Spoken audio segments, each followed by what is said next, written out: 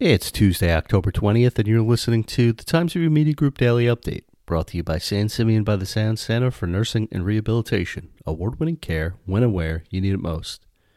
Governor Andrew Cuomo outlined a preliminary COVID-19 vaccination program Sunday to address how the state will begin to distribute and administer a vaccine when one becomes available. The plan brings together an independent task force of experts, including doctors from Stony Brook Medicine and Northwell Health, to review every COVID-19 vaccine authorized by the federal government to advise the state on its safety and effectiveness. Distributing a vaccine would ultimately begin with prioritizing those most at risk and frontline workers.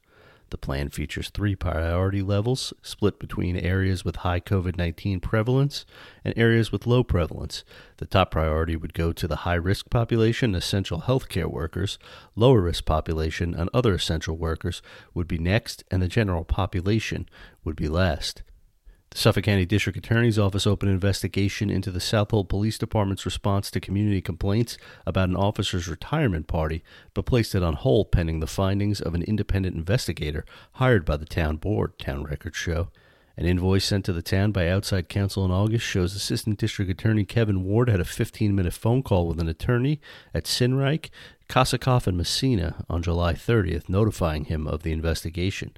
Mr. Ward is a prosecutor at the Public Affairs Bureau, which leads investigations and prosecutes criminal cases aimed at promoting honest government.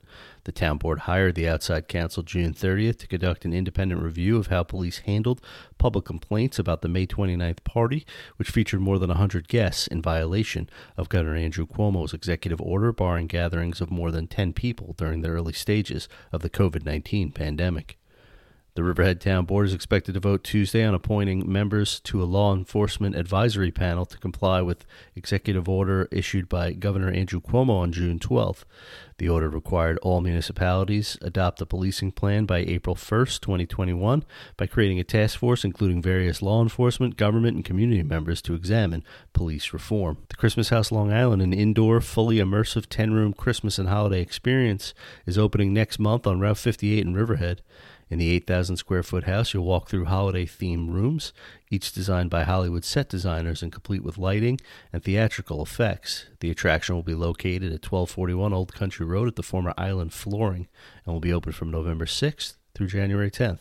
There's a slight chance of rain today with a high temperature near 73 degrees, according to the National Weather Service. Low tonight will be around 58. I'm Grant Parpan, and that's our update for Tuesday. Check back for more news throughout the day. Once again, today's report was brought to you by San Simeon by the Sound Center for Nursing and Rehabilitation. Award-winning care when and where you need it most.